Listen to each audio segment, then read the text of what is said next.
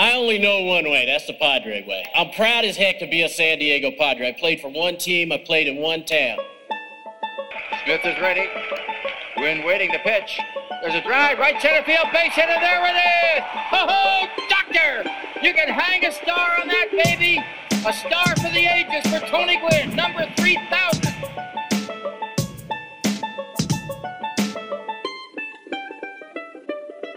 Broadcasting from America's finest digital studios, this is the 5.5 Podcast. Today the guys will review the first month of the season. They will have a Twitter segment, and they will talk to David J. from Mad Friars. Here are your hosts, Danny Ortiz and Eric LeBeau. And welcome back, everybody, to the 5.5 Podcast. I'm your host, deathly ill, Danny Ortiz, alongside Eric LeBeau. How's it going, Eric? A lot better than you, pal. Yeah. You sound like shit. I look like shit. Yes, you do. Yes, I am dying right now. My nose is congested. I have a very heavy, wheezy cough. I sound like I feel like I'm like a 48-year-old woman named Martha who actually looks like she's 85 on her deathbed and goes through 2 packs of cigs a day. That doesn't make a lot of sense, but we'll go with that. I mean, you're sick, and I'm sick of your bullshit already. So. Yes. Anyways, speaking of being sick of bullshit, boy, the Padres' first month is in the books, Eric. It's been a hell of a month so far. Eventful to say the least, man. We've had a lot of crap happen, dude. Like, I think probably the low light of the season so far is that fly ball that dropped in Houston. I had forgotten about that till you brought it up, actually. That's probably the most embarrassing part that happened this season so far. Maybe the most Padre thing to happen while we're at it. Yeah, but a lot of the show today, we're going to be talking about things we liked from this first month of the season, things we didn't like. Danny's going to cough. He's going to sniffle. Yeah, and then we're going to have David J. come save the day. Yeah, David J. from Mad Friars. It'll be the first time we have him on. We're looking forward to it. The curmudgeon of Mad Friars, yes. David J. coming on. Get off my lawn of Mad Friars. Yeah. Anyways, let's jump right into the Padres' torrid start to the season. They finished the month 10-20. They're actually a win worse than their runs scored versus runs allowed would lead you to believe. They are on pace to win or to lose, I believe, 100+ games. Ooh-wee. Whoop-de-doo. The tank is still on despite the lack of effort. This will be the first time, I think, since I've been alive that they've had a 100-loss season. I can't remember that. No, I think they had one in the early 2000s, didn't they? Did they? I'd have to look it up. I can look up their page. Man, we are so prepared. But you know what? The thing is we always thought they were going to lose 100 games last year, and they didn't. You know, they overperformed. That's because Andy Green is a genius. I'm kidding. Yeah. But, you know, I don't think he has anything to do with it. This year, 10-20, first of all, we knew it was going to be off to a bad start because, one, the rotation is awful. We've said that time and time again. And, two, they had a tough schedule to open the season. I mean, we're not going to sit here and make excuses for them, but they had a tough schedule, so much to the point where we made that bet with Barkley that if they win more than 14 of their first 45 games, he gets a free read on our show. And yeah, they got 15 games to go and 4 more wins. Four more wins. He might get it. He might. You know, honestly, that game last night, I was checking on the score. I saw they were up. I saw there's 2 outs. I said, all right, I just started watching Game of Thrones for the first time. I know I'm late. I know. I only watched the good scenes with Emilia Clarke. I know I'm late. So I said, all right. So I turned on Game of Thrones. And next thing I know, I'm scrolling down Twitter. And I see Padres lose. I get that notification from The Athletic. Padres lose 6-5. I'm like, what the hell happened? So I guess Barkley, as he moves closer and closer to that read, he's getting further and further away. So bad hand job last night from Brad Hand. Terrible hand job. Nice and dry. Yeah. And choked a little too much. You know, it kind of reminds me of that time. You couldn't make it, but I went on the Kept Faith, and Andy Keats was in there. And Travis somehow got brought up, sandpaper gloves. Oh, what? I don't even remember the context, but last night's hand job was using those sandpaper gloves, for sure. It was absolutely brutal. I woke up this morning chafed, hurting all over. Hurts to pee. Can't put on your undies. Yeah, it's been a rough month. The thing is with the Padres is that a team like the Giants, I know they're over 500 after last night. They're now 15-14. They're not really that good. You look at runs scored, runs against, they're actually closer to 12-17 team. So they're overperforming. I don't know if you saw the bottom of their order. They have like no names in that lineup. Yeah. Playing short, playing left. Gorkys Hernandez, who I think was I feel like I've heard his name for 100 years. I think he was the Mets prospect that they sent to the Twins when Mets got Santana. I'm pretty sure that's him. But it's been so long. Was that like 10 years ago? I feel like he's been around forever. Yeah. I've been hearing that name forever, I feel like. The Giants are not that good. They're kind of overachieving. So those are the teams that the Padres... But they have all kinds of veteran leadership, dude, with McCutchen and Longoria. But they don't have the intangible Eric Hosmer. Yeah, they don't have prestige value. Yeah, no prestige value there. But those are the teams that the Padres have a legitimate chance to beat because the reality is they're not that good. And yet, still, they find a way. Yeah. They find a way to lose. They do, time and time again. Yeah, it's been a really rough season. I mean, I've got... Oh, by the way, you were alive in 1993, right? Yes, I was. That's when they lost 101 games. Okay, it was the last time they lost 100 games. Yeah, so I was 3 years old the last time they won 100 games. So just lost. Celebrated... lost 100 games, excuse me. Yeah. Just celebrated my 28th birthday last week. So it's been a while. 100 wins, 100 losses. Why do I keep saying that? I don't know. We've missed you 100 losses. Yeah. It'll be nice to have you back. They're on their way right now with that winning percentage of theirs. And I mean, it's been a rough start, particularly, the pitching... The pitching has been bad. The offense hasn't been as bad as I thought. There's just some really awful players. I was looking this up when we were attempting to show prep here. And when you look at total offense, it's OPS plus. 100 is average, right? Anything below, anything above, and 100 is average. The Diamondbacks are not, they're only like 2 or 3 slots up from the Padres. They're not that much better offensively. So then what makes their record so much better? They probably have much better pitching because the Padres pitching is fucking brutal. Yeah. Brutal. To say the least. I wrote this stuff down. Let me pull up my note page here. So I wrote this down. They are 5th in highest team runs per game. It's like 4.9, I think. Or excuse me, 5.17, I beg your pardon. They have the 4th most runs allowed, 155. They're 4th highest in walk total, which is 120. Ouch. Yeah. Thanks, Brian Mitchell. I know. It's like, I mean, if there's one thing that infuriates me, whether for guys that play, for guys that just watch the games, walks are okay on offense. You're like, all right, guy, great. We got a guy on base. Great. Well, you're watching your fucking team walk a bunch of batters. Jesus Christ.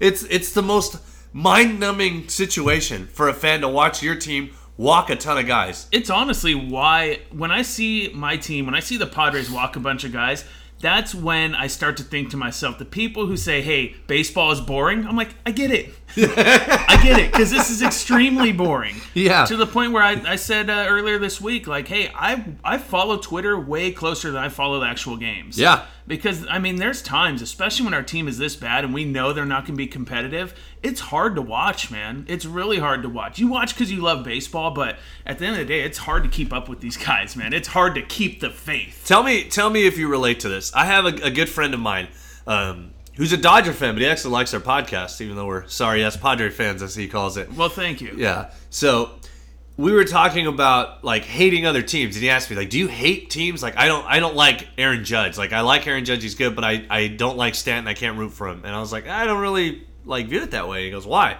like, I don't know. I just love baseball. And he goes, I can't like anybody on the Yankees. Like, A-Rod was a great player. I can't like him. I can't like Judge, even though I wish the Dodgers had him. And I told him, he mentioned like, oh, don't you hate any teams? I'm like, well, I hate the Giants. Yeah. I hate the Giants, and that's more because I hate Giant fans. Right. More than the actual team. They have some good players, but he made a good point. He said, you know what? I guess as being a Padre fan, when your team is not competitive, and they haven't been, they've had, 4 competitive seasons our entire lifetimes? Right. I wasn't alive in fucking 84. No. I was alive when they had that one year where they won like 90 games. And it's before the fucking Werner Group sold everybody off. But he made a good point, and I was like, well, you're probably right. The Padres are so bad, and they've been so bad for so long, that as a fan, for me to find enjoyment in the game, I have to take the competitiveness of wanting to win out of it. Because that's so sad. It is sad, but tell me if you relate. Wait till I'm finished, but tell me if you relate. It's that the Padres have been so bad for so long, and it's so ingrained that they're just going to be bad, and that's what you expect, that you have to take the idea of like the competitiveness away from watching a game and hating teams, so that A, I watch baseball as a whole now because I just love the game, and Tony's not around anymore, and B, to watch for certain players. It's like last night, yeah, they lost, but Cordero had a really good game. Lauer, found a rhythm and ended up having a really strong start after a rough first inning. Like, I take that away and be like, yeah, I enjoyed watching that. Like, I don't care that they lost. I don't care that Hand blew it. I'm not all, fire Andy Green. Like, I don't really care because I found other things to take away from more of like an analytical point of view. Do you find yourself doing that as a Padre fan because you know that the towel's thrown in before spring training started? Well, I've been forced to. I feel like as Padre fans, we've been forced to look at it that way. Like, I hate losing. Like, you see me on Sundays when we play. I don't like losing either. I hate losing. I absolutely hate it. But I feel like at this point, I've become numb. Yeah. I've just become numb. As far as hating other teams, like... So here's the thing. I have a bunch of hats. I have probably like 20 hats in my room, and we were talking about this the other day. 2 of them are Padre hats. I used to make fun of you because all you would get is SD hats, but in different colors. That's right. Still do. Yeah, and I've always said, like, me first. I'm a baseball fan first, Padre fan second. Like, I want to see the sport of baseball do well. But I want to get a hat from every team in the league. Except the Giants and Dodgers. Yes, I will not wear those 2. I could not care less about the Giants or the Dodgers. I don't hate. I don't hate the Dodgers. I don't know about hate. I hate the Giants. I hate the Giants. I don't know why. I hate them. Probably because in 2010, like, they came back and and all that shit happened. But yeah, I don't hate the Dodgers. I don't. I think Buster Posey is maybe the only player on the Giants that I might think oh yeah, he's a good player. He seems like a good guy. Right. And I got to meet Mad Bum last year, but he's a dirtbag. He sits there and gives up a bomb and then stares guys down like it's their fault they hit the bomb. He comes off as this big douche. It's like, I like a lot of the Dodgers players. Like, when I heard Seager was hurt, I was like, oh, that sucks. I was happy, honestly.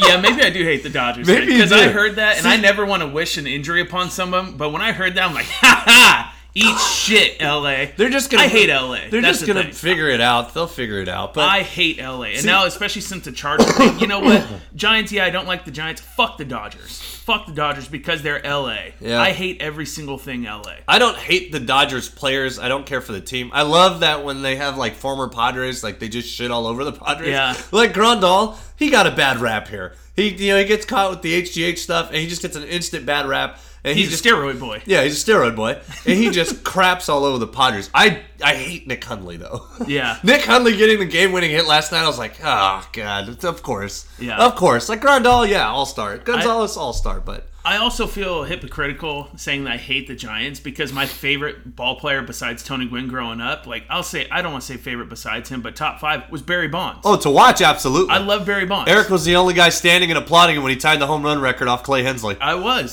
Right there in my PV jersey at the park in the park. Kelsey and I were standing up, or we're on the hill, and everyone's booing, and I stand up in my PV jersey clapping because I loved Barry Bonds. I loved watching I'm probably him. Going to catch shit for that, but I don't care. He was great to watch. He was so much fun to watch. The greatest player we ever saw. Yeah, I don't care what jersey he had on. I wanted to watch that guy hit. And at the end of his career, I wanted him on the Padres. I would have taken him that year. He was, 45 years old, and he had like an on-base of 500? It's like 480 on base, I think. It was insane. He's clearly blackballed out of the league, but that's another story for another time. But I mean, you get what I'm saying, right? Like, you have to learn, like you said, like, I love the game of baseball. It doesn't matter, like, who's playing. Like, I read about prospects that aren't Padre players. Like, I constantly frequent Fangraphs, and I read the Keith Law types, the chats, and the prospects because I love the entire game. Like, I watch MLB Now because I want to know about the entire game. Like, I call prospects like before. I'm like, wait till this Bellinger kid for fucking LA comes up. Wait till this guy. Who? Yeah. And then he blows up. I'm like, I told you. I was warning you guys. Yeah. Because I love the game, but I think a part of that is because our team has sucked so much for so long, and they've sucked so hard that we've had to fall in love with baseball itself. And then have kind of like love the Padres second. Like the Padres are like, they're like the old wife that at the end of the day we'll always love and come home to. But we want to have that affair with the game of baseball. That's what it comes down to. And this is from a man with experience, let me tell you. So. Yeah. So. Oh my God. Moving on with the. I hear you. Moving on with more of the bad. Let's talk about some good, though. Let's go with some good real quick. Eric Lauer had a nice start last night. He did. To end his month. He did. He had a rough first inning. Yeah, real rough. Yeah, rough start to the night for Lauer, and Padres Twitter was blowing up. He's done. He's a bust. I was never high on the guy in the first place. Yeah. That's the best. Those are the best ones. You know what it kind of reminded me of was, you remember Joe Whelan? Joe Whelan? Yeah, Joe Whelan. So his first start was in Dodger Stadium, and Matt Kemp annihilated him. He went yard off him twice. Just made him look stupid. And I'm thinking to myself, I'm like, man, it's hard to see him being good with this stuff. And that's kind of what I thought with Lauer. Because I'm like, man, his stuff isn't that impressive. He's sitting high 80s. He's touching low 90s here and there. I mean, his secondary pitches aren't that great. He's average. He's average. He's an average guy. He's average. That's all he is. But then he settled in nicely. Like, you look his overall stats. You have his stat line there? I can pull it up. I think he gave up 3. Let me see here. I'll pull up his game line. I know he had 7 strikeouts. He struck had 2 out walks 7 through 5 innings. I think he threw a little bit more than that. Let me see. I'm gonna pull up his game log right now. But no, he actually settled in. The thing with Lauer. And I know people are hot on Fuego because Lucchese's come up and he's pitched incredibly well. He had a rough first start. And he is going to take his lumps. Like we have to keep in mind he is going to take his lumps. I know he kind of did in his first start against the Brewers, but he's been excellent ever since then. But there's going to come a point in time where he takes his lumps, just as Lauer to an extent. Well, his first outing he did, and his first inning of his second outing he did. But these guys are going to take their lumps. That's why, like, when these prospects come up, it's not a lock for 2019 or even 2020. Like, these guys are going to get hit around, they're going to get beat up. It is what it is. Absolutely. And Lauer, I mean, he had a really long first inning. He still got it out 5 innings. He gave up 7 hits, most of those in the first. He gave up 3 earned runs, but he only walked 2. He struck out 7. Yeah. He threw 88 pitches, so he probably could have gone out there again. Got a lot of fly balls, which, I mean, considering the division he plays in, that's not bad. Right. You could probably salvage that. So overall, I thought he looked pretty good. He also had a nice pickoff. He tagged, I want to say it was McCutchen he picked off. Yeah, it was. Yeah, so overall, I think you could you take out the bad first inning. Obviously, it counts, but you can see why he's ranked the way, people, I don't know why he's ranked so high. It's because the same reason Fuego's ranked high. Nobody looks at Joey Lucchese and thinks he's going to be a top of the rotation starter. Like, he doesn't have that upside. He is a number 3 at best, probably a 4, at worst a 5, or a bullpen guy. Right.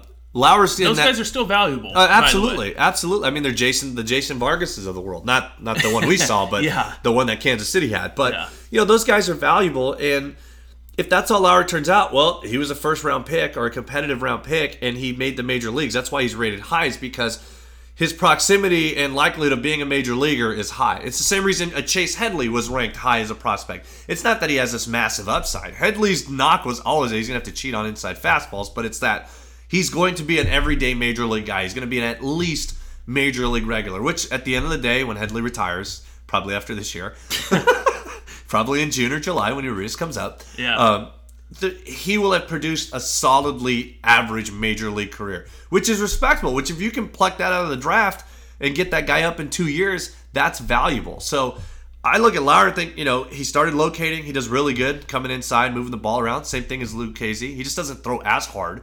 He's not as funky, but it's the similar stuff. Move the ball in and out, get guys out in front, throw breaking balls, throw changeups. So I was actually impressed because he could have just fallen apart last night after that first inning. Easily. Yeah, especially that being his second start. That and Hedges got hurt, so he had to go in with a different catcher, Mr. Flaccid Wrist himself, A.J. Ellis, who couldn't frame a fucking do-it-yourself picture frame.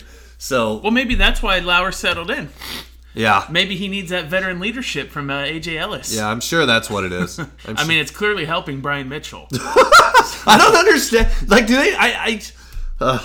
we'll go on Brian Mitchell now because we're going to talk about the bad. Brian Mitchell has been absolutely awful. I came out after the Astros first start and said, give him a chance. Mm-hmm. He looked better in the Astros start. He didn't strike anybody out, but he didn't walk as many guys as I remember. And he kept to the ball game. He threw a good ball game, results-wise. Walked too many people, but still kept him in the game. He's been awful since. Like, not even close. Not even close. He, other than Makita, and, he's a reliever, so you give up 1 run, your ERA blows up. Right. Mitchell has the highest ERA at 6.07. Clayton Richards, 5.35. Jordan Lyles is back at 4. So it's just like, he's been so terrible, and then they stick him with the backup catcher. It's like, do you want him to fail? Why not put him in the bullpen? That could be coming soon, I think. He's been so bad as a starter. They obviously want to hold on to him because he's still here. He has upside. Rid of him. Yeah. Toss him in the bullpen. I agree. What he does there. Let me ask you this, because I don't recall the corresponding move. Who did Lauer take over for? Perdomo? Bauman.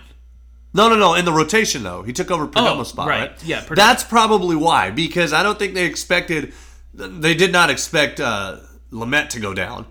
And then they probably didn't expect to demote Perdomo after 3 or 4 starts. So Lauer probably came up to take that spot. So I think they feel like we need him in there. Strom is still getting stretched out. They don't really have it. Who else are they going to start in his place? Yeah, I mean, I I can kind of. I mean, you can go with like the Walker Lockett's of the world. Well, let me ask you this: that was kind of a big thing that happened in this first month of the season. The whole Perdomo versus Mitchell thing. Clearly, it was an issue of who has options, who doesn't have options. I thought it was a race issue. Yeah. Well, yeah, it was a race issue. But, also, if you take all of that stuff out of consideration, you take roster spots, you take options, you take money, everything out of consideration, just go purely off of performance, there's no fucking chance that you keep Mitchell over Perdomo, right? No, absolutely not. Because, I mean, like I said, I pulled up the numbers last week. Yeah, surface level Perdomo looks awful. When you look a little bit past that, he's striking guys out, he's getting ground balls. He's, guys are hitting 500 off and just putting the ball in play. That's not going to hold. You can expect, some progression to the mean and him getting a little bit better, even if he's just mediocre. Mitchell doesn't have any of that, as I highlighted on last week's show. He hasn't been getting into bad luck or been, hit into bad luck on balls in play off of him. He's not striking guys out. He's just walking a ton of guys and then leaving these flat cement mixer cutters out over the plate. I do think there's some room for him to go in the bullpen. Sack Butt Dustin had mentioned that he threw some really good cutters his last start, and that's a solid takeaway. Maybe that's what it is. Yeah, maybe that. Throw a cutter and flip the curveball in there, or maybe a changeup, and just move him to the pen. My issue with Mitchell is that you can't send one guy down because of the the idea that you have to compete at this level and say this guy's not competing, so we're sending him down. When Mitchell is literally your worst start and you're giving him every opportunity to run out there, like if you're gonna do that, then just say, look. We know that this is a developmental year. We got Hosmer because we wanted to make a move that could help now as we get these young wave of guys up to have a leader, and I get that, and then have an all-star in place when these young guys start to come up and establish themselves. We went out and got Calvis because we needed a legitimate upgraded shortstop to at least help with the defense, and we felt like we have enough depth to take the hit on the prospect. Just be honest and say, but we know that this is a developmental year. We're giving guys like Perdomo and Mitchell a chance to, establish themselves and develop. We're giving a guy like Ross a chance to reestablish himself and possibly provide himself with a career revival. Because that's what you're doing. But they're not saying that. They're going with this. You got to compete at this level. And I get Andrew Green's towing the company line. I don't think it's him that's making these decisions. I definitely think the front office has a lot to do with it. But it's a slap in our face to sit here and tell us that. It's like you going to work and they demote me and you're doing just as bad or worse. And they say, well, Eric, you got to perform at this level, but we're going to give you another shot. Yeah, 100%. Makes no sense. I totally see what you're saying, but at the same time, they can't come out and say that because they're quote unquote trying to sell tickets. But the thing is, that doesn't put asses in the seats. And even though asses aren't coming in the seats right now, but you can't come out and say that, hey, we're not winning. This is all about development. I think that's how the Padres look at it. However, if you look at a team like the Cubs, you look at a team like the Astros, they came out and said it.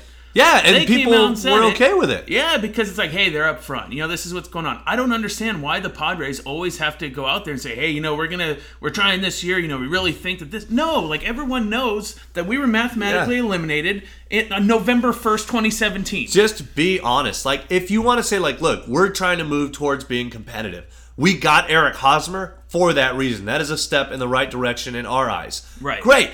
It's still going to be a year where we're still trying to develop some young guys we think could have some impact on the future. Sell that. So look, we got the Brian Mitchells of the world. We're going to give these guys opportunities that would not be afforded to them in other organizations. We have a deep farm system, and a lot of those guys are going to start coming up now. We've got Joey Lucchesi, who's making the opening day roster. We've got Eric Lauer, who's coming up, who's of similar ilk, a similar type of pitcher. We've got Phil Maton, this young kid who can strike guys out.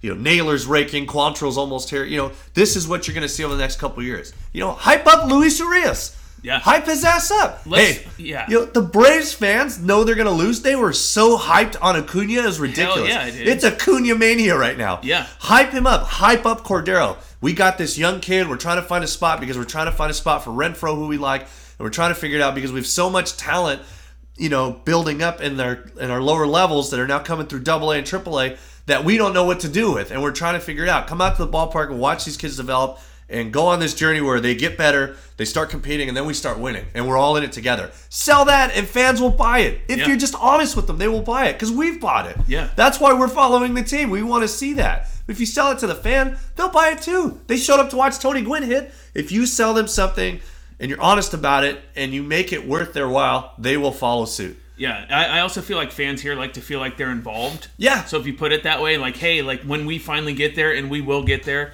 we believe that we're finally doing it right this time. Like you can be like, hey, I've been along the whole time, because that's what I look at it. Honestly, like I don't want to be fanboy. Like I've never been fanboy on this podcast, and I never will be. But like the way I look at it is like it sucks being a Padre fan sometimes. But one, I'm never going to change.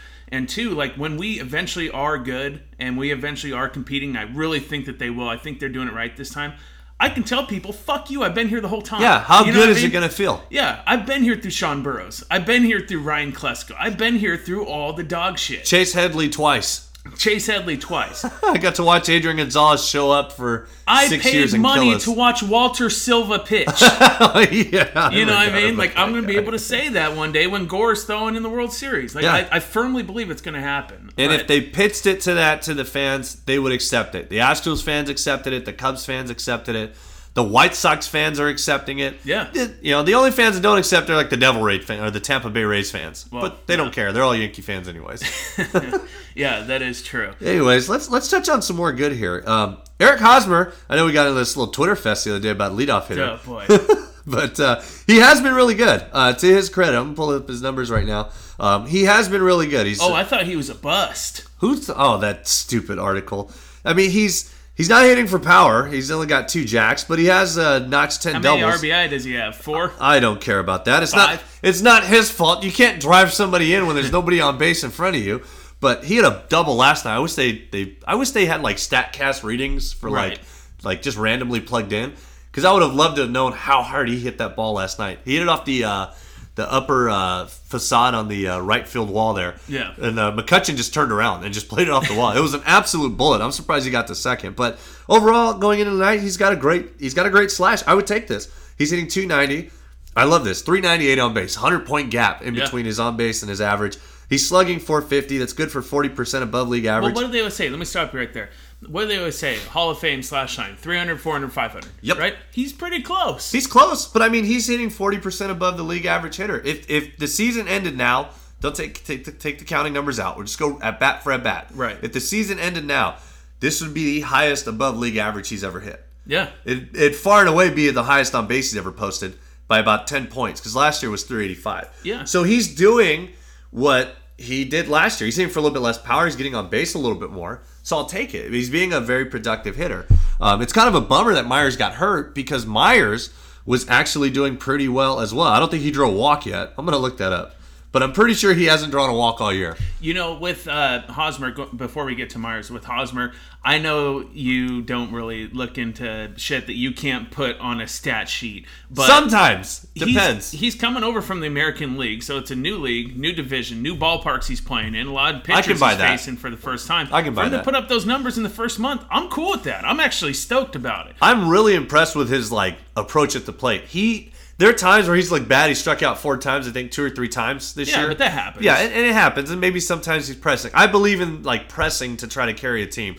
But I've been really impressed for the most part with his approach in that he's not like a hacker. Right. You know, we're so used to Perella, for instance. I feel like if Perella learned to just lay off a pitch and try to work a better count, he'd probably have a home run by now. But with Hosmer, he's sitting up there and he has an idea. This is what I'm looking for, and it's so refreshing. I compare him he's basically like our Brian Giles right now. He's slugging in the mid 400s. He's got a 400 or close to it on base, and he's hitting doubles. It's refreshing to see competitive at bats, and then he just laces something or he gets on base. He's not an automatic out when he goes up there. Yeah. By the way, Will Myers had a 300 average and a 300 on base at time of injury. Ooh, boy. He hasn't drawn one walk yet. Well. He'll get there. He'll be fine when he comes back. Honestly, dude, I think he's going to be out for a while. You think so? That's an oblique strain, so dude, those linger. They linger like crazy. I seem to remember, was it Phil Nevin? He went down with an oblique a few times, I think. It was oh, hey, guys, I'm back. Oh, wait, it hurts again. Yeah, well, you got to think. I mean, it's a core. People think baseball's a fat guy's game, right? Everybody's John Krug. I'm not an athlete. I'm a ball player. Yeah. So it's always this idea that, of all the sports, it's the least physically demanding.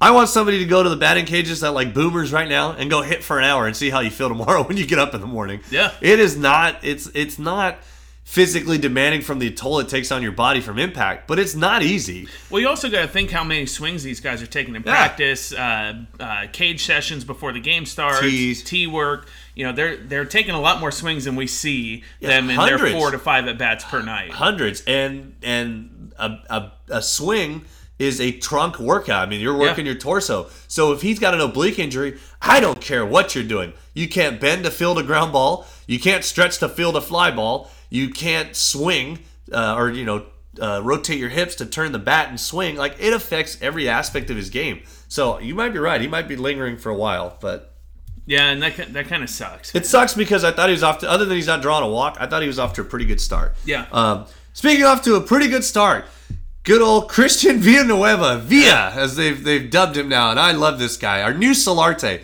Yeah. NL third baseman of the month. Made the all-month team as the third baseman. Yeah, man, you perked up when you mentioned his name. Huh? Oh, dude, I love and I was very timid. This season, I hope he does well. I'd like to see him get a shot. I don't know if he's a real prospect, but me being me, when I'm bored at work, avoiding phone calls, I sit there and I'm like, let me start to read some up. And I read up a lot about him, when he was a prospect. Right. I've looked up. If you haven't seen it, Google him as a prospect. He's in the Cubs system. It is hilarious. He's so animated at the plate when he's taking pitches. How so? It's just like he does the Jake Peavy. He talks to himself. He's making all these weird, funny faces like he's mad at himself. And he does this thing that I love. And if you haven't seen it yet, pay attention to him when he's hitting after a swing. If he takes a pitch he doesn't like, or he fouls one back, or he swings through it, he mad dogs the pitcher. He stares down the pitcher. It is hilarious because he does it every time. I see that being a problem with Bumgarner. They eventually face each other. Bumgarner's a lefty, so, death to lefties if you're Villanueva. Oh, yeah. But he's been stellar. He's been worth the win and a half. He's by far their best player. He's in the running for Rookie of the Year. I don't know what other rookies are in the National League. He was a Major League Baseball third baseman of the month. Yeah, but I'm just talking about rookie-wise. I don't know. He's not going to slug 600 the whole year, but he leads the league in slugging and OPS through the first month. Now, again, small sample size, but the bigger the sample, the more telling it is. He's hitting 107% above league average right now. That won't hold. No, it won't. But he leads the Padres in pretty much every major offensive category. He's up there in average. He's up there on. He leads the league in slugging, so clearly leads the Padres in slugging. He's hit 8 home runs, 5 doubles. He's actually drawing a decent amount of walks. He's got 8 walks, which is pretty good. Yeah. He's not a walk machine. How many strikeouts does he have? Let me pull it up. He has struck out 24 times. He's striking out about once a game. Yeah, that's fine. It's not bad. It's fine. It's fine. It's an out. Yeah. It's an out. I don't view it that way. I mean, he's striking out 26% of the time. That's average. 26% of the time. That's nothing. But he's walking 9% of the time. Yeah. And he's hitting bombs. He hits the ball hard. And he seems to have competitive at bats. He doesn't seem overmatched or he's overly susceptible to anything like a Jerko or a Renfroe or a Khalil Green, where God, just throw him a cement mixer or a fastball. Don't throw him a breaking ball. Villa, he looks like he can handle that a little bit. Well, here's the thing with Villanueva. So it felt like he had a strong first week, and we're like, it's only a week, it's not going to hold up. It's only 2 weeks, it's not going to hold up. It's 3 weeks. Now we're like, oh, well, hey, it's a month. I'm excited to see when this is going to end. So am I. I'm excited to see when it's going to end. I don't want it to ever end. I don't either. He's tearing it up. He has earned the spot. And this is, people get mad because they try to blame stuff on Andy Green. And I feel like Andy Green is just the new pincushion. He's the new Bud Black. Right. This team sucks. It's his fault. Andy Green. His fault. Huh? It is his fault. It's not his fault. He didn't get the team guy. Who's the guy I was arguing with on Twitter the other day? He's like, Dave Roberts. I'm like, he was handed a 90-win team. I'm just, that team made the NLCS multiple times. Anyways, but with Andy Green, to his credit, people talk about him giving young guys chances. He pulled Headley in a heartbeat. Yeah, Headley had 2 games. And Villanueva went in there, and he hasn't been out of the lineup. He was out a couple because he was hurt. He had a hammy issue, right? Yeah. But that's been it. And even then, Headley doesn't start over there. Green was super quick to just get. It's almost like he wanted Villanueva to take it. It's I want this guy to take this spot. And as soon as I see a sign of him being aggressive with it, it's his. Whereas I feel like with Bud Black, Headley would still be out there. Because Villa's got to learn the game from the bench. Speed of the game. Got to learn the speed of the game. Got to earn his stripes. Yeah, never. I don't know about anybody else, but I've never learned how to do anything sitting on my ass watching somebody else do it. But, right. He's been so exciting to watch. It gives you a reason to tune in, right? It's I know they're going to lose, but I'm here to watch Villanueva hit. Well, he's taking advantage of an opportunity, right? Because he was with Texas. He was blocked by Beltre. He's never going to get up. Did they have Beltre at that time? I think they might have. They may have. I don't know. But he was traded, actually, in the Ryan Dempster deal to the Cubs. Yeah, mainly. Then he goes to Chicago, right? So he goes to Chicago. You're not going to start over Chris Bryant. Bryant actually got drafted like the year after they acquired him. Yeah. So he came in the system after, but he's so highly touted and such a high pick. Like, no shot. You're not getting that job. You're not going to play Bryant. first. And then I'm wondering if he thought to himself when he came to the Padres, he's like, it's my last chance. Hell yeah. Well, not just that, but he's like, there's no one here. Yeah. There's no one here, so I'm gonna take this opportunity by its nutsack and I'm gonna squeeze the shit out of it. I think that's he what he's missed. Doing. I think by the cojones. Yeah, the cojones, the huevos. But he missed. I believe it was the 2016 season. He broke his leg. Yeah, he broke his leg. The Cubs didn't. He's out of. He's a minor league free agent at that point. The Padres signed him a week later. I'm sure you're right. Like he saw, like this is an opportunity for me. I'm playing in El Paso to kind of revive my career and see if I can make something out of myself. And to his credit, he has ran with it. It's like it's how we wanted the Ryan Schimpf story to end up, right? Right. We wanted like Schimpf had a nice like run, or like okay, this is his chance. He's a minor league free agent. He came out of nowhere. Nobody cared about him. He didn't pan out, and then he struck out 30 times in spring training. Whereas Villanueva has just done nothing but take advantage of the opportunity. And really, there's nobody in the system that's going to take third base from unless they magically like. If they're dumb enough to extend Galvis and move Tatis to third, they won't. Or they acquire, a shortstop of the future where they just. There's no way that Tatis is going to move over to third. He's the only guy I could see them saying, "Okay, we're going to bump you off." Right. Like at this point, like it's his job to lose. It's his job to lose. It really is, and we'll talk with David J here pretty soon from Mad Friars. But yeah, there's no one really there. I was talking with someone last night on Twitter about like the future and how the person said, they don't have a whole lot of bats other than Tatis and Urias. And I'm thinking about it, I'm like, well, it's not that bad going forward. If you have Villa, if he can keep up even half of what he's doing now. Even if he's a slightly above average hitter. Even if he's Solarte, which I think is his ceiling. Well, yeah, you think about it. You have Tatis at short, Urias at second. You have Hosmer at first. You have left field. I mean, we'll say outfield, right? You have outfield. some combination Margot, Franchi, Myers. That's not too bad. Renfroe, we don't know what's going to go on with him. We'll touch on that in a second. No, it's not. They have potential. In terms of depth, I think people are like, they don't have a lot of bats. Well, we got maybe, the best contact hitter in the minor leagues, and Urias will be up this year. Tatis is starting to turn it back on, so he could be up in the next year and a half. So they have more bats at the bottom of the system where you have like the Ornellises of the world who are really establishing himself. Turso is on a tear. But, I think with like a Villanueva, those are the kind of guys I want to say. I don't know if it was Jeff Sullivan of Fangraphs. Somebody on Fangraphs complimented the Padres and how about the Padres? Like, what a hell of a job they've done lately of finding these fringe regulars and making something out of. Like Solarte was a throw-in. The Padres were lucky that they got Solarte for Headley because they waited forever and a day to trade Headley. Yeah, and they got Solarte, who they got turned into Olivares. But then that created, who knows what you get out of Olivares. And it created an opportunity to create Villanueva. Yeah. Who now, because of that Solarte leaving, as soon as they got Headley, Solarte was the odd man out. He's the only one with value. Villanueva's now the guy. He's now the man. I mean, it's his job. I'm really excited to watch them in Monterey because I want to see what kind of ovation he gets. Oh, yeah. I was thinking the same thing. Because I'm that kind of loser who gets all like, I can't wait to hear the crowd. Like, I love when ex-players go back, like when Piazza went back to the Mets. Yeah. And he got the standing O, or like when Eckstein went back to the Cardinals after he was with us. Or when Bret Hart went back to WWF. Just fucking with you. Shut up. More like Canada. Like when The Rock came back. Okay, there you go. But like I love that stuff. Like I love even though he's a dickbag, when Utley showed up in Philadelphia. Like to me those are awesome moments as a baseball fan. Solarte's wife passing, and then he comes up to the plate and you get the standing ovation from all 1,800 people that were there. Yeah. Like I love that stuff. So I'm really excited considering like how hard it has been for him to get to this point and what he is right now, at least in this moment. Maybe he'll have a Lindor moment where he goes yard. Oh, God, if he goes yard in Mexico and he does the old panza, flip, dude. oh, man. I'll flip out. Yeah. I will gif it. Yeah. I hope. I'm really excited. I think that's the storyline going into this weekend. Like, they should sell that. Like, come cheer the Padres and cheer your hometown hero, your country's hero, Christian Villanueva. Yeah. Come cheer for him. Like, he is our all-star right now. Like, I can't wait to see what kind of ovation he gets. I hope he goes yard. Oh, me too. I hope he just has a series. Oh, yeah. Just have a series. Let's talk about somebody else who's been making a really big impact and is creating some interesting moves to come. Franchi Cordero has been on a frickin' tear. Yeah, he has. Absolute tear. He's been a lot of fun to watch, man. He has been. And he actually drew a couple walks last night, surprisingly. Wow. Overall, he's got 6 jacks, which is, he's hit almost as many as Villanueva, if not as many, in a very short amount of time. He's, I would take this, by the way, if this was his everyday year. 254, 306 on base. He's slugging .552. He's good for just under 40% above league average.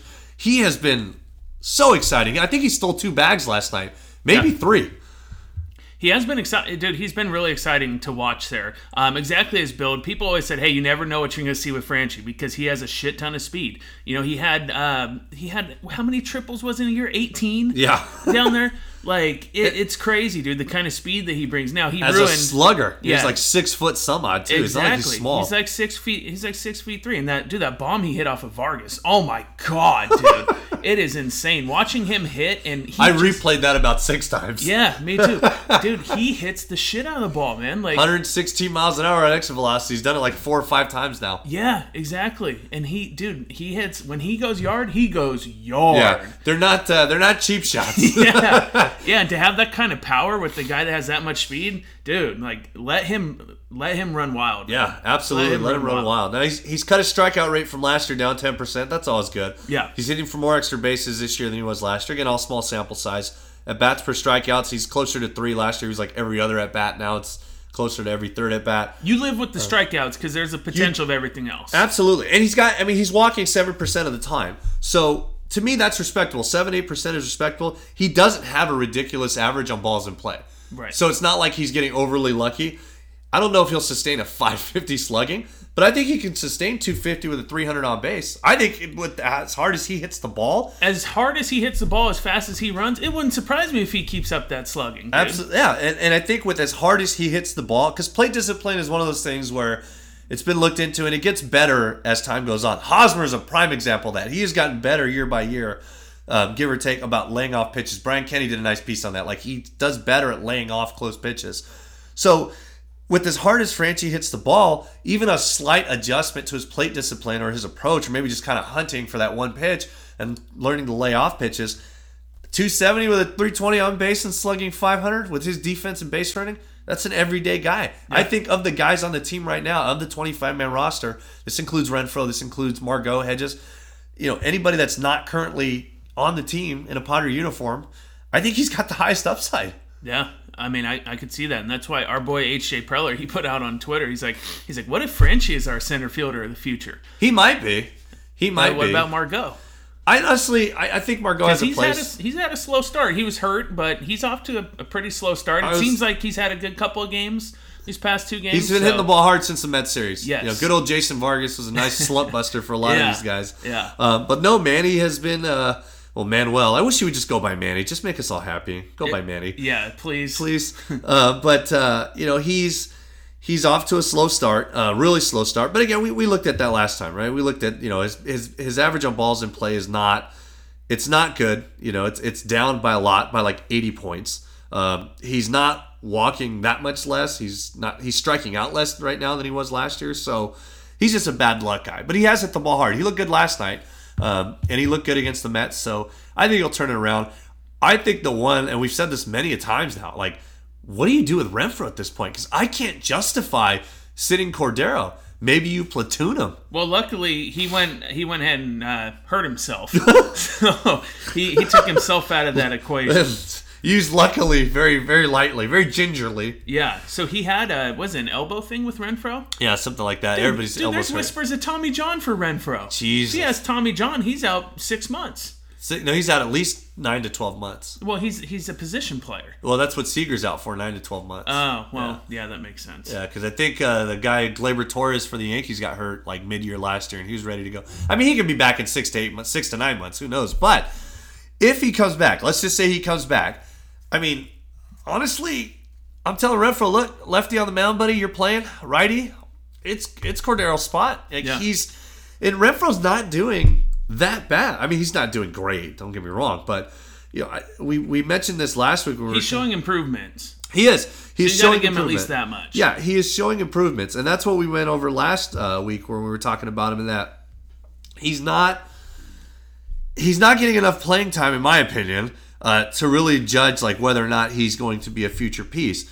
But he's not doing awful. He's got a 281 on base and he's slugging 440. That's pretty much what he did last year. Except this year he's been league average offensively. But when I look up like, him drawing walks and him, trying to improve the biggest flaw, which is fucking plate discipline, he actually isn't that bad. He actually has a 7% walk percentage. Like, I would take that. I would honestly, if he can do that, I would take that. Yeah. Because I don't think his batting average on balls in play is going to be 240 all year either. I view it like he's just a little bit unlucky. You boot everything up 30 points, and now he's a 230 hitter with a 310 on base, and he's slugging, in the high 400s, the higher 400s. I like that, but the problem is there's nowhere to put him. Right. I would be more than happy to put them there if they had kept Franchy in AAA and not, shown us this like potential superstar. Yeah. So. Well, I mean, at the end of the day, he's in El Paso and he puts up all kinds of crazy numbers, and then he comes up anyways. Yeah. So I mean, the kind of talent that Franchy has, that's the cream always rises to the top. Agreed. So I mean, Renfroe, it's just not there. It's just.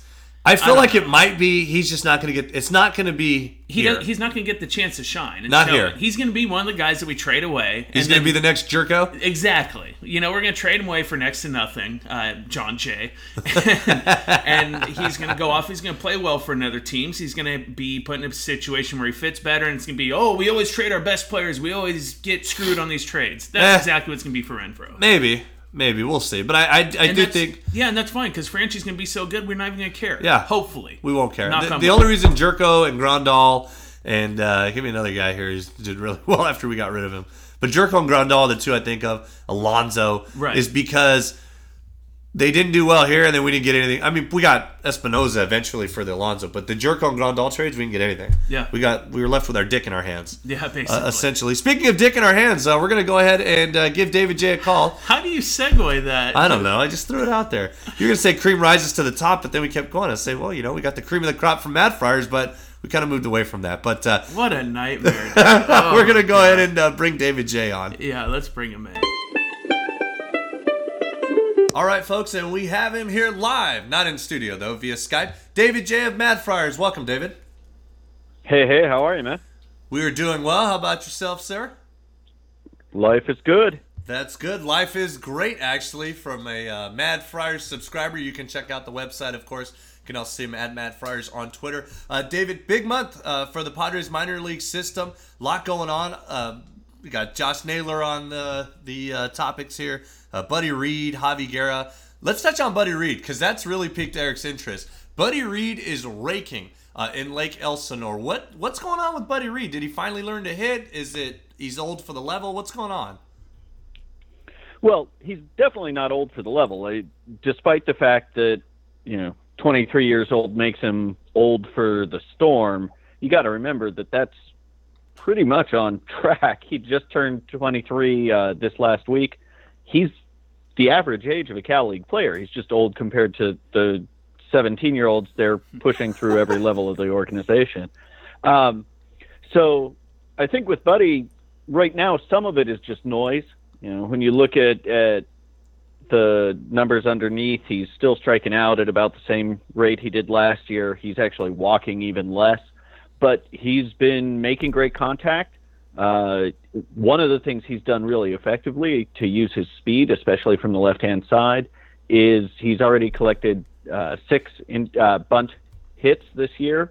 For as much as is made about the evils of bunting for hits is a great thing, and it's a great way to capitalize on the tool that he's got.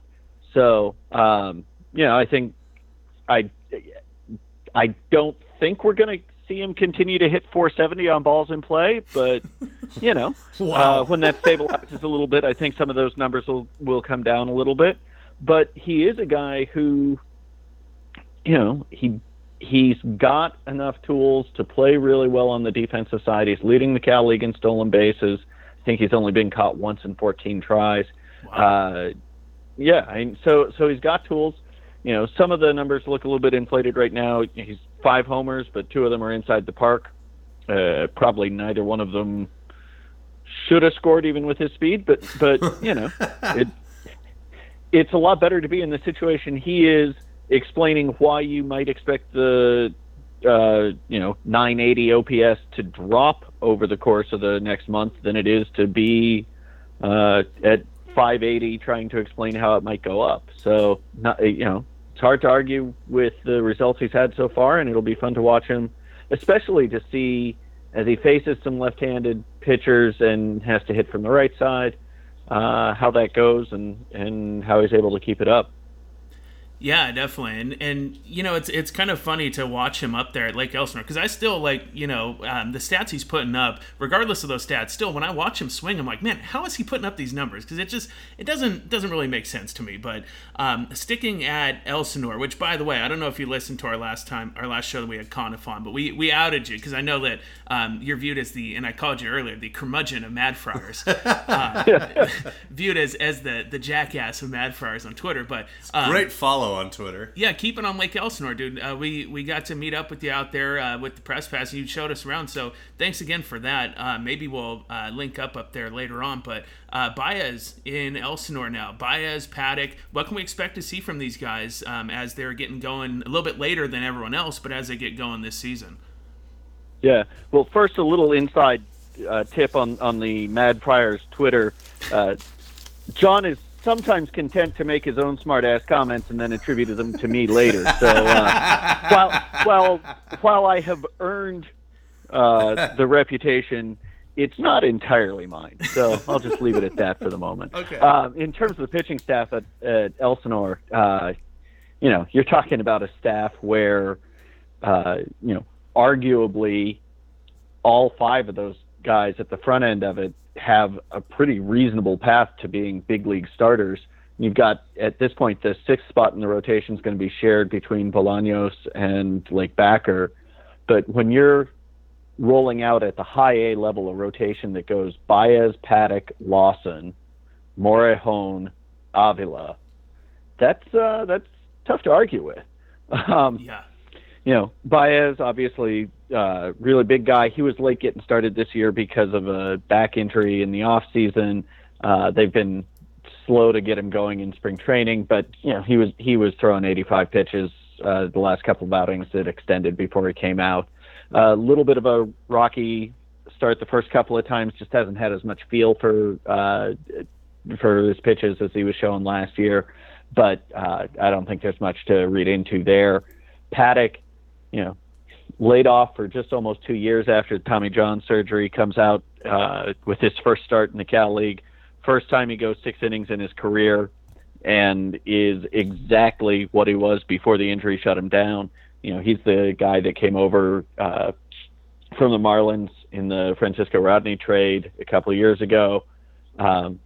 He doesn't have a lot of innings under his belt. He's still less than 100 total professional innings since he was drafted out of high school by the Marlins. So, I think they're going to have to make a decision about how aggressively they want to push him. But, you look at a guy who has, his career strikeout to walk numbers are just about 10-1. That's going to play no matter where you are. Oh, yeah. And for him, the thing to watch is going to be how his breaking ball emerges. Fastball and changeup are both already really strong playable pitches. How he develops that third pitch is going to be a question, especially as he gets to Double-A, which could happen as soon as this summer, I think. Wow. Yeah. So that's a lot of fun guys to watch. You see what Reggie Lawson has done through his first 4 starts. I'm going to really dangerously talk about his production an hour before he takes the mound for his next start. So if he tanks tonight, it's entirely Conniff's fault. 100%. Totally. Yeah. So, but he's a guy who I think most of the people we talk to, you look at the 2 high school arms out of that 2016 draft class, Mason Thompson and Reggie, and I think most people felt more comfortable coming into the year saying that long term, Thompson's the starter. Thompson's the guy who has a brighter horizon. Now, he's pitching really well tonight, at least was before we got going here. But he's had a rough start to the year where Lawson has just been a monster for Elsinore.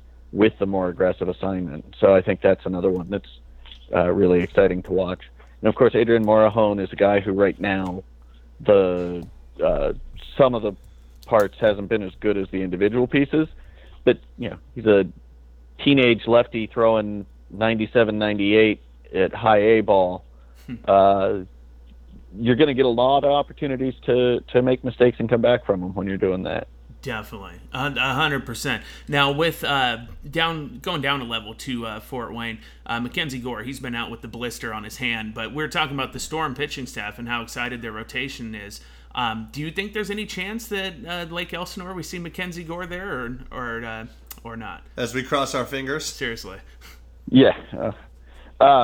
Yeah, and I think the blister thing is annoying, but not something you'd put in the category of a long-term concern. He's thrown a couple of bullpens since he went on the disabled list. I think it's probably pretty reasonable to think he'll be back in game action within the week. I think his performance is going to drive his timeline. We're May 1st and he's thrown all of 3 innings, so one of the questions was how they were going to get him through the year without maxing out his innings. The blister has kind of given them a way to do that. So, I think if he performs the way everybody thinks he's capable, and this is again a teenage pitcher with 4 pitches that are all at least big league average right now. I don't think it's unreasonable to see him getting a promotion. There's been noise about whether they would push him straight to AA, which really, the subset of pitching prospects who've taken that path is one, and it's Clayton Kershaw. It's hard to say that anything is too aggressive an assignment with the current Padres front office staff. That would be pretty aggressive in my book, but I certainly think it's possible we'll see him move up at least one level as the summer goes on if he gets back and is performing the way we expect him to. Selfishly, we want him in Elsinore, but really exciting. And you're right, I guess, with the blister, kind of pushing him back to where he probably won't pitch for a little while, and they can stretch him out a little bit longer over the season. Let's jump into some guys in AA. Josh Naylor, who they got in the Castro trade, he has been on an absolute tear. I've got his slash sign here. He's hitting 379, 450, 674 slugging. What's changed? Because Naylor is always said to have raw power and have the ability to hit, but it's like he's turned on a second gear. What's different about Josh Naylor so far through 1 month in AA that wasn't there from the time he's drafted through the end of last season? Yeah, and I'll have a better first-hand answer next week. I'm headed out to San Antonio for the 4 games starting next Thursday. So maybe we'll bump Kevin for you again. Yeah, perfect. I'm definitely looking forward to getting a look at him. We only saw him a very little bit in spring when we were out there at Peoria.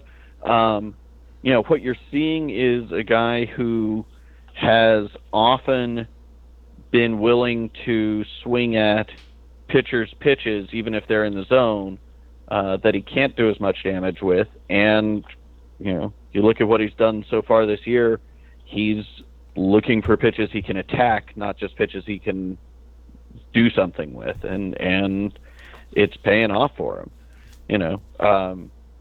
The adventure of seeing whether he's a left fielder is going to be fascinating to watch.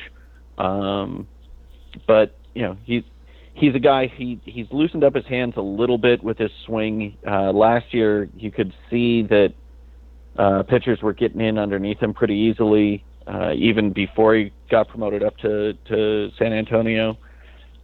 This year, he seems to be doing damage on pitches in a wider variety of parts of the strike zone, and obviously that's a really good development for him. So, he's only struck out in about 11% of his plate appearances. He's walked more than he's struck out, and when he makes contact, it's going a long way. So that's, if you were going to make some recommendations, those would be good things to do. Yeah, definitely. Well, I mean, to say the least, obviously we're looking forward to the future of this team, and that's what the focus is on, and that's why we love what you guys do over at madfriars.com. Check them out. Make sure you subscribe. As Kevin says, drop the coffee for one day and go ahead and go on their website and get this quality information. But you have a piece coming out to wrap up the month that was. Is it? And forgive me, is it out yet, or is it coming out here in the next couple days? It'll be out in the next 2 days. Yeah. There we go. Okay, so it'll be out there in the next couple days. Again, we have David J from Mad Friars at DMJ on Twitter. David, going forward here as we wrap up here before we let you go.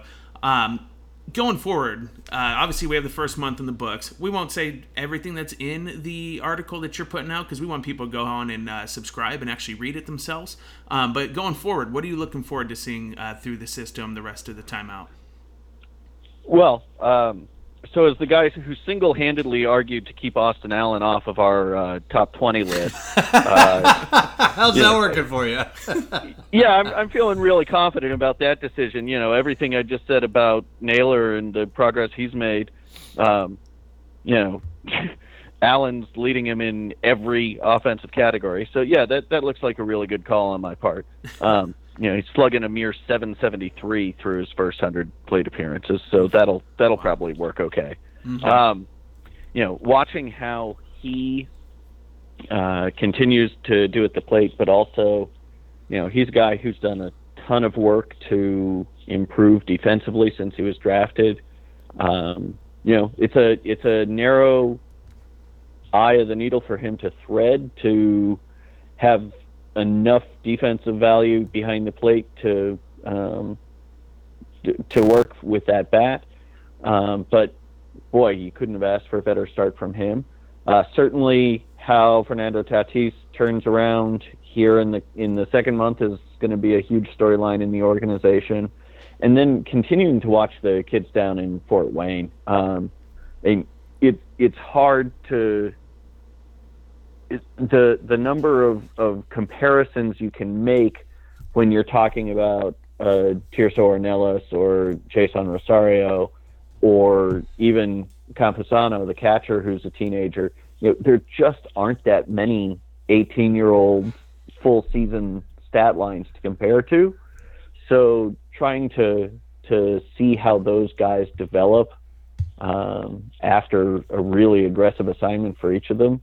And all three of them are off to a fantastic start. Esteury Ruiz as well. And I think that team is going to continue to be just fascinating to watch. You're going to start to see some of the other young arms get out there at some point during May. I think when Luis Patino gets out there to pitch, that's going to be a really fun storyline to watch as well. Yeah, definitely. I mean, definitely gave us plenty to go off of here. And so we're really excited, looking forward to it. Again, guys, madfriars.com. Make sure you subscribe. David, we appreciate you coming on with us, man. We got to link up again at Elsinore sometime soon. Hopefully Kevin, Mr. Big Shot from Ben and Woods, will come with us next time. Yeah, well, I'm handling all of his bookings for him now at this point, so I'll get the writer with his meal and beverage requirements over to you guys. Oh, wow. That sounds great. So what's that, a McRib and a Diet Coke? I think with Kevin, I think he'd be happy if you just take him to all-you-can-eat KFC buffet, and then he's the Elsinore. He's good to go. So we'll go there, and we'll pick up the tab just for you guys helping us out on the pod. But, hey, Dave, thanks for coming on, man. Take care. Absolutely. Have a great one. All right. Thank you, sir. Dude, he's the best, man. Dave is the best. And we were always saying, dude, about how he was the curmudgeon or the jackass of Mad Friars. But, dude, he's funny as hell, man. He is. He's actually a really nice guy. He just comes off salty on Twitter, but... Which I love. I do, too. But you're reading text, so you're kind of interpreting it your own way. But, yeah. Speaking of Twitter, it's time to get into our favorite segment, I guess, our Padre Twitter question for this week. Why don't you go ahead and start us off? Yeah, so we have a lot of them. We put it out there. We got a lot of feedback, and there's we'll pick out the best of the best. So when Andy Mazzone at 13 Mazzone says, I just want to be mentioned on the pod, like, we're not going to read stuff like that, even though I just did. Yeah. But there's stuff. Piss off, Mazzone. Yeah, piss off. Raging Ricky at blood_light. He says, pissed. He said, let's put the question out there first. My apologies. Yeah, let me read it. I just said, hey, first month of the season, are you content? Are you pissed? Or is this exactly what you expected? And what do you expect to see from them going forward? Ricky says he's pissed. He thought it was going to be way worse. So he is obviously, he is obviously on Team Tank, as is Cameron Jose at Real Cameron Jose. He said, Tank is back on. Give me that number 1 pick in 2019. That, dude, I can't fully say I'm back on board with the Tank because I am so fucking sick of losing. Like, I don't want to sit here and last year was okay, but we tanked for 1 year. I know, but I don't want to keep doing it, man. I don't think they're tanking on purpose, though. To their credit, I think they legitimately thought, hey, we got a better defensive shortstop, which I haven't bothered to look up, but I'll look it up later on my own. But I think they really thought, like, we might be a little bit better. You know, we're adding another Myers level or maybe better, and to this point, better bat in Hosmer. Margot's going to grow. Hopefully Renfroe and Hedges will grow. You know, we're bringing back some maybe decent starters. I think we'll be a little bit better, and they have been absolutely worse. Yeah. One of my favorites here, Ryan, at Ryan Schaefer _ he says, why is Sean Burrows wearing Chase Headley's skin? That was the best one. That is great, dude. That is great. Of all the hate for Chase Headley, that's one of the best tweets that I've seen, and I'm one of the biggest Headley haters that there are out there. Of the more exciting tweets that we got from that Patrick Brewer, at Patrick Brewer 93, I'm completely calm. I've seen nothing I haven't expected. Thanks for that, Patrick. Yeah. Jake Tremblay, longtime listener of the pod. Thanks, Jake. At Jake Libido, he says a little bit of everything. He's excited about 2/5 of the rotation. There's tons of issues offensively. And also, he says he'd like to see the Padres really embrace the Microsoft Paint stylings of H.J. Preller and maybe the wonderful fantasy fiction from Padres Erotica. Oh God, that's just a pipe dream. Have you followed Padres Erotica yet? No, you have. Am I missing out? Oh yeah, okay. You're missing. I'll give it a follow when we get off the air here and read something. I got one here from Roy #Hot Talent Lava Fanatic at Zippy _TMS. Disappointed. Expected more from Margot, Renfroe, Hedges, and Perdomo. Injuries suck. Headley and Mitchell have worn out their welcome. Loves Galvis, loves Villa, loves Lucchesi, and Simber, though. So, a little bit of both. I can agree with that. Yep. I think Mitchell is very much worn his welcome. Chase barely plays, so it's almost like he's not even on the team. Sometimes I forget he's there. He hasn't been to the beginning of an opera. He's got 30 at-bats in a month. That's like, 4 at-bats a week? He's not getting 5 at-bats a week. He's not getting a ton of chances. But I agree with him. You know, Hedges, I wanted to mention this when we were going to the good and bad and got running there. Hedges has not made any progress. I can look at Margot and say, Margot's had bad luck. Hedges is the same guy. Yeah. Like all that bluster of Mark Sweeney of changing the approach and really trying to get into a more athletic position to hit and really understanding the adjustments needed to be made when playing the game of baseball, Don, didn't do jack squat. He's the same guy. Maybe Hedges just needs more players-only meetings. And then with the roof open in somebody's office. He's just not, like, I saw, damn it, maybe you remember, I saw a tweet that was quoting, like, Hedges, maybe I'm just not good at hitting. Oh, boy. He actually said that? No, I don't think it was him actually saying it. I think it was somebody just doing some. I was going to say. That'd be amazing, right? But it's somebody doing some mock, like, conversation that Hedges having with the trainer. Maybe I'm just not good at hitting.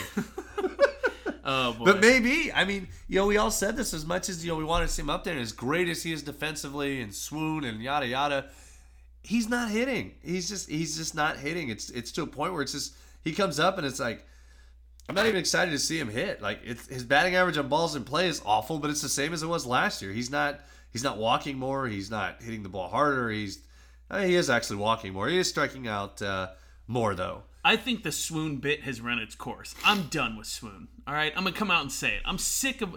It's offensively, okay. I'm sick of watching him go up to the plate. Him with the bat in his hands makes me vomit. If Austin Allen keeps hitting, I am hoping that Austin Allen's defense improves to the point where it's not you're not jumping off the Coronado Bridge, Kevin Kline, as far as defensively.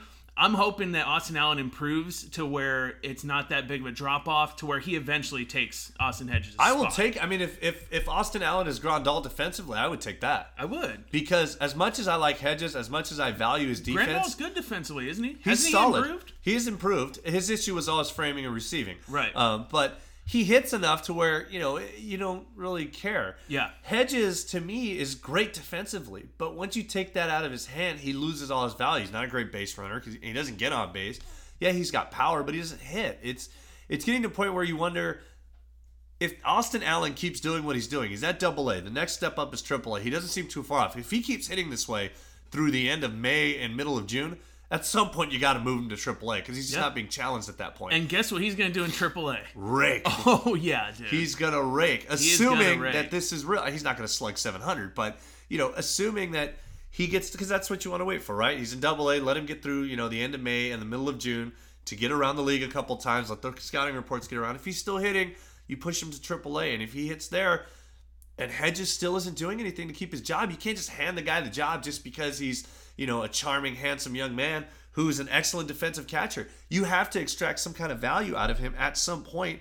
And a guy with a career .2 Maybe he's just WAR, a backup. Maybe that was his floor. Yeah. That was his floor, was Brad Ausmus. He's a backup catcher. Maybe that's what he is. Honestly, right now, I'm going to look it up, but I don't think he could wash Brad Ausmus's jockstrap as a player as it stands, because he is an automatic out at the plate. Well, Aaron loves Austin Hedges. At Aaron @Aaron87 Aaron. He says, "You done it now, Aaron." He says, "I'm irritated. Didn't think it would be this bad. Plus, Austin is hurt. He also says he wants to see a damn win when he's at the ballpark for starters. He thinks he's a jinx." You're not a jinx, buddy. If that's the case, we're all a jinx. Yeah, we are all a jinx. He says that won't explain them stinking it up everywhere else. So he's bummed that Austin Hedges is hurt, so he's probably not going to be too happy about us shitting on Hedges. But dude, it's been bad. It's been real bad, to, like I said, to a point to where Austin Allen, maybe he starts turning some heads. The front office maybe gets a little bit tired of Hedges and he just thinks he's a backup. He has some value as a backup. Our good friend Ryan Barkley at Papa Bark, who might get a free ad drop if the Padres keep. I still don't think it's going to happen. Well, I don't think so either, but we'll see. I actually didn't expect him to win this many, honestly. Headley has to go, though. I know I've been saying it since before time, but common. Yeah. It's true. I think feel he meant come on. Oh, yeah. Well, he spelled common, so it's not my fault. Twitter needs an edit button. Yeah. I don't know, has anybody ever, how about instead of banning, Padres Jagoff, who has not been seen since, why don't we get an edit button? Yeah. It'd be nice. I'd be down for that. I really honestly forget Headley's on the team sometimes because he never plays. Yeah. It's glorious.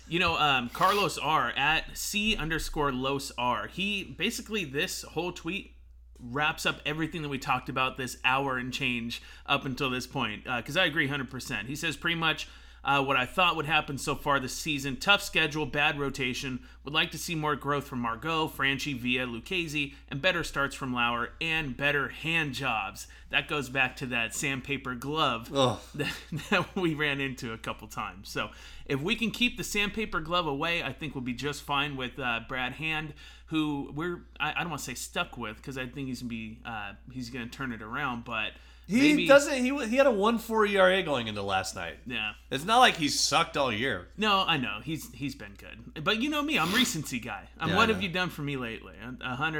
100%. Fritz says at SD Fritz, who everyone else probably won't be able to read it because he still has a locked account, which you played with for a little bit for professional reasons, going the locked route.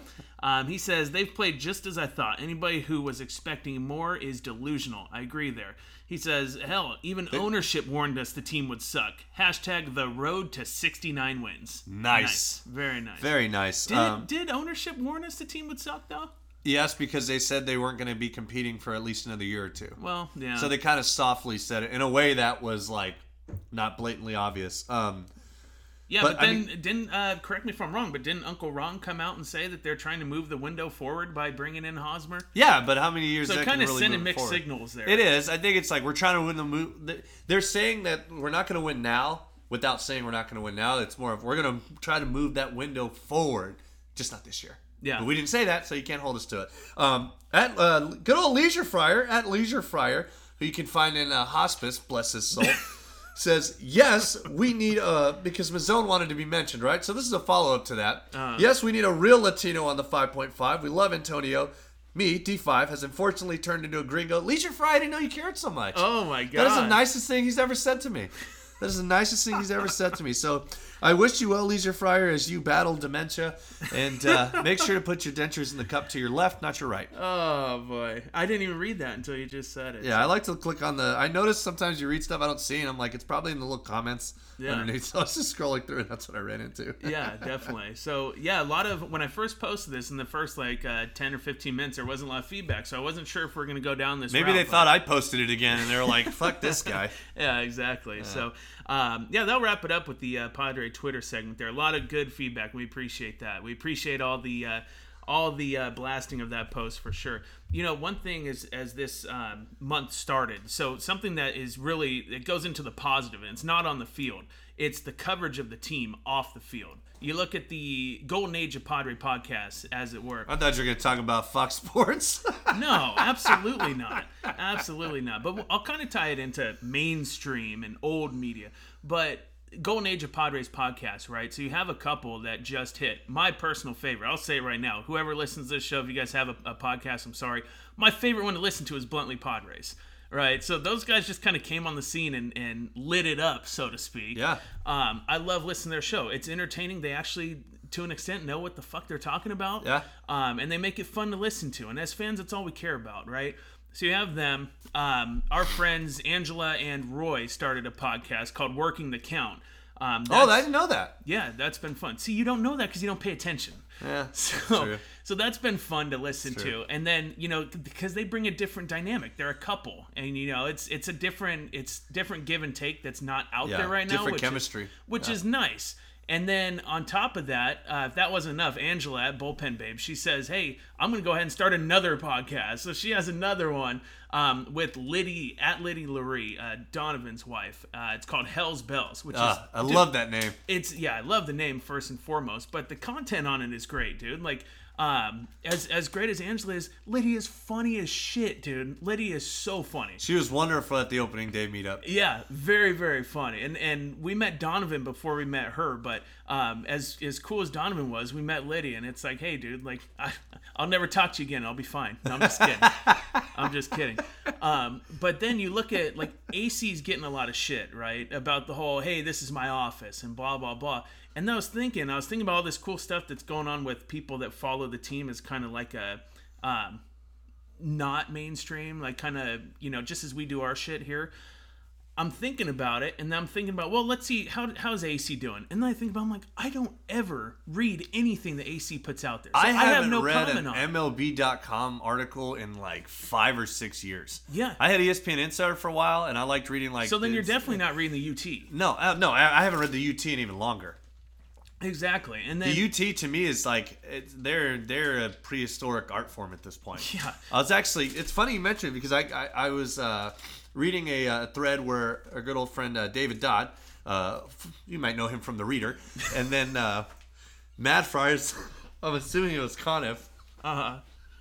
They're going back and forth about how the media doesn't implement like advanced metrics and analytics, and they have this weird like one-sided war where they're fighting like to try to keep homers and RBIs and wins and losses. Canapa. Yeah, it's like, but it's a one-sided fight because the front offices don't care, and they're doing their thing with analytics and using more advanced stats, StatCast, WAR, team version WAR, OPS plus, weighted runs created plus. They're moving more towards stuff that's more tangible to really show you a value of a player, right? Because if you look at Hosmer, 4 RBIs, he sucks. Yeah. But then you look at, Jesus, he's got a 390 on base. He's slugging 450. He's walking 15% of the time. This guy's great. He doesn't make outs. In that they were going back and forth about how the media, for whatever reason, particularly print media, fights so hard against it. And I made a good point in that.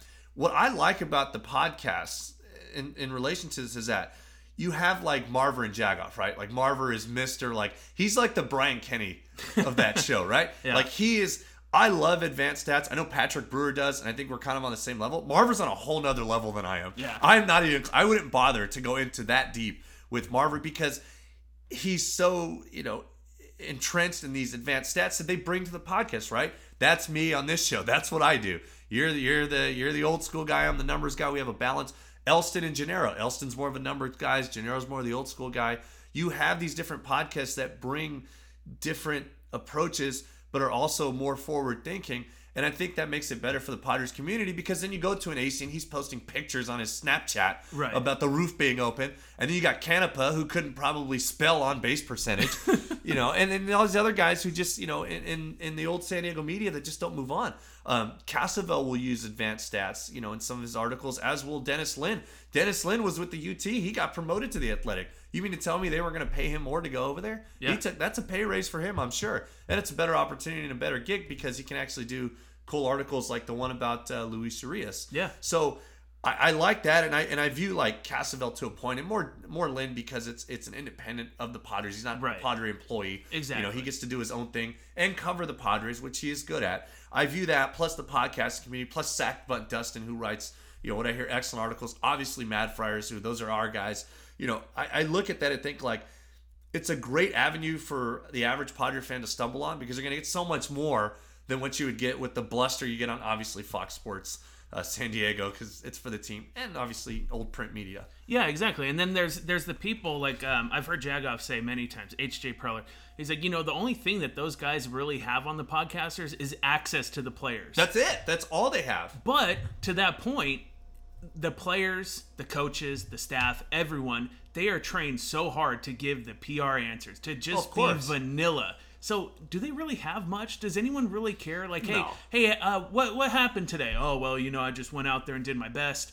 Did the best I could for the team, but wasn't the old. Who had it down perfect? Derek Jeter. Yeah, he had cliches down perfect. Yeah, you're gonna get cliche. One game at a time.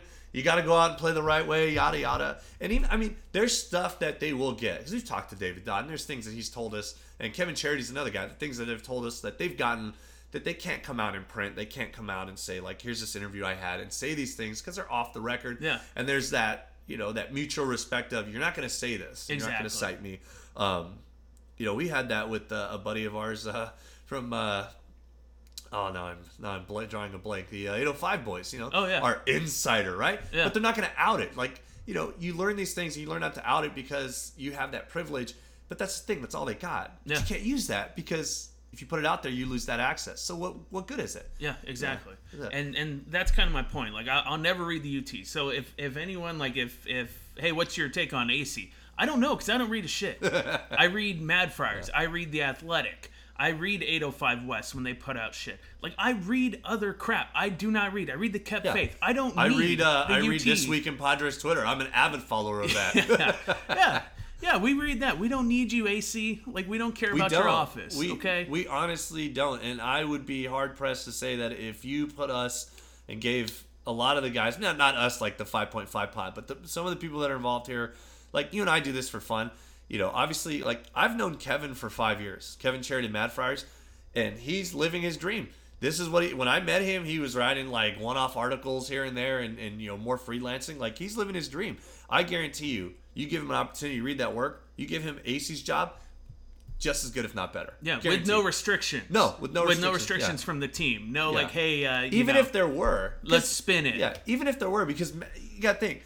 With Mad Friars, they have access. They can only be so critical, right? Right. Like, they can't do what we do and come on here and shit on the team. So, even with restrictions, I still think that Kevin Charity would put out more quality work than Kevin AC. Oh, yeah. 100%. By and far. Just because there's a different level of passion and knowledge for it. AC seems like he's just on vacation. Yeah, basically. Whereas Kevin actually has a passion for the game. I know the guy personally. We've been friends for a long time, well before this podcast. And I know that, if you give him that opportunity, he'd do a good job. David Dodd's a good example of that. David Dodd, you give him the opportunity, he'll put out some good work. He put out good work when he was covering with the Reader, because he loves the team and he loves baseball. It's his own take. But I just feel like the community we have now is so much more better, even with limited access to what the Padres are doing as a team, than what you actually get from, like, the legit media. Yeah, 100%, dude. To me, I don't give two flying fucks what Bill Center has to say. I don't think anyone does. And also, Except Bill Center. I mean, there's people there that are in that realm and that medium there that actually do believe that people like us should have more access. For example, I went down, if you guys listen to Dave and Jeff podcast, You know that we're the greatest. Oh yeah, that's our greatest. favorite by far. Oh, now you're name dropping, huh? So I went down there Mr. Big Shot? I went down there to help him get on Stitcher and Google Play. Hey, we're on Stitcher, by the way. I just got us on there. Oh, that's great. I didn't know that. But anyways, I went down there and I was talking to Dave beforehand, and he's like, I don't know why they don't give you guys that access. You know, they should be buffing you guys out, give you access to that shit. You know, let there be more coverage for their team, because at the end of the day, I mean, and I told him, I was like, hey, I mean, we shit on the Padres a lot of times. He's like, yeah, but it's coverage of the team. Good coverage, bad coverage, it's still coverage. Yeah, that's Kanye West. So, yeah, there you go. So we're not ever expecting to get any access like that. I mean, but it's a fair point. It is a fair point, but yeah, that's just kind of my thing I wanted to throw in there about how it's cool about how, as a community from Twitter, we're able to put out way better things that old media would ever be able to put out. Yeah, and with the better understanding of, you know, the direction that, you know, realistically, whether you like it or not, baseball's going analytically, statistically, prospect-heavy stuff. And have you noticed that every single time that someone who is affiliated with the team, whether it be Posner and AC, I don't know if Agler, because Agler just put out a podcast. Posner retweeted me the other day and actually liked what I had to say, so I can only hate him so much for a little while. Have you noticed that any time that it's something that involves the team or whatever, instead of podcast, they put PAD, like pods, because it's Padres? Enough with that shit. Oh, if yeah. I see that, done. That's lame. Absolutely no chance I click on it and listen to it. That's if I lame. see podcast, PADC, so that's so cute. No, Yeah, I'm it's not, exactly. Oh, how cute. Yeah, I'm not listening to it. Done. There is absolutely no chance that I check it out once I see that. And it could be the best thing in the world, but I'll never know because I refuse to listen. So. Yep. No, I understand. That's Anyways. silly. It's very silly. One thing I do want to go before we close up shop here. I pulled up the Padres' upcoming schedule. I like our chances, Bark. I'm sorry, Papa Bark. I love our chances. Through games 33 to 54. So that's 22 games, right? 22 games. The Padres play against the Dodgers twice. They have a 3-game series coming up here. Yep, 3-game series coming up to start it and a 3-game series to end it. They have 3 games against Washington, 3 games against St. Louis, 2 against Colorado. They have 4 against Pittsburgh, and then another 3-game series against Washington, and then the Dodgers come back. The worst record of those teams is Colorado. They are the worst team. Well, Washington's there too. But Washington is 13-16, and Colorado, this is going into tonight, Colorado is 500. Oof. Those are the 2 worst teams they play in that stretch. Pittsburgh is second place behind the Cubs, 17-12. They're second place because of winning percentage. And the Dodgers are just above us, and they're 12-16. You know, we should have set it up to where if he loses the bet, we get something. Yeah, how about that? Yeah, We didn't have that kind of How about we get like a foresight. sponsorship of some sort? Yeah. Yeah, we'll do the drive drop, but if we win it, if you win, it's free. If we win, it's not free. Oh, God. We didn't have that kind of foresight. So No. the agreed upon bet was if they win more This than is that. why Dave and Jeff make the big butts, and we're just a couple of hacks. Yeah, exactly. Exactly. So, anyways. That's gonna be a rough go of it. That's a rough 20. That's a rough 20+ games. Oh, it is. Oh man, Bryce Harper is gonna unload. So we're gonna have some thrilling things to talk about in the coming weeks for The sure. tank is on the road to the #1 pick, baby. We're back. I won't go that far because I can't bring myself to root for them to lose for another. I'm not year. rooting. I'm just dealing in reality. There's a stark difference. Remember, I've taken the competitive factor out of it. Okay. Well, we'll deal in reality with you guys next week. We're out of here.